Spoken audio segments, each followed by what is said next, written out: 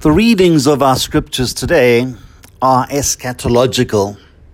That is, they look forward in time to describe the reign of God. The prophet Isaiah speaks about the Messiah coming with vindication, with justice for his people. In the picture that the prophet paints, we see that the Messiah brings healing, life, and joy. The justice of God is transformative. It does not simply punish, which makes the situation worse.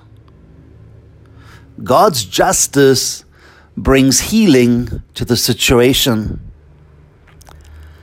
Both the prophet Isaiah and Jesus speak about the blind seeing, the deaf hearing, and the mute speaking as signs of the coming of God's kingdom.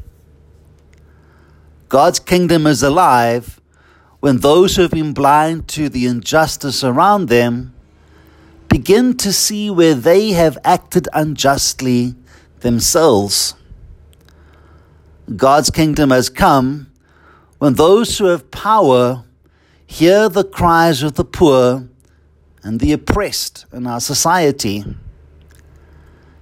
It has come when those who've never heard words of affirmation hear for the first time that they are beautiful and precious and loved. God's kingdom has come when those whose voices have been ignored, silenced, and dismissed are recognized and allowed their place in society, families, and community. And so God's kingdom come when the mute speak, when the woman, the youth, when survivors of gender-based violence and sexual abuse raise their voices and are heard. That is God's kingdom and God's justice. Jesus concludes by saying that the final sign of the presence of God's kingdom is that good news is proclaimed to the poor. The good news that is proclaimed is not some deep theology or philosophy. It is a person.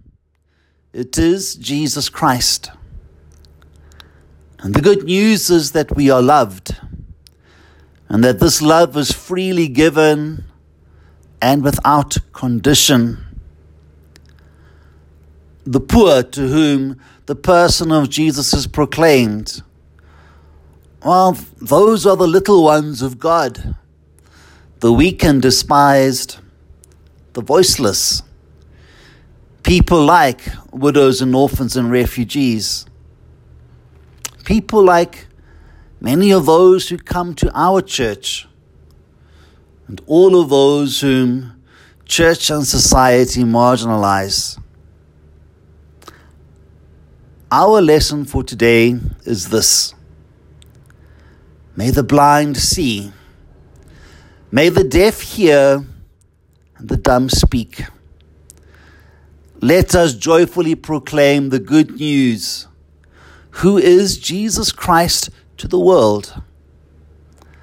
Let us build the kingdom of God in our parish and in the world.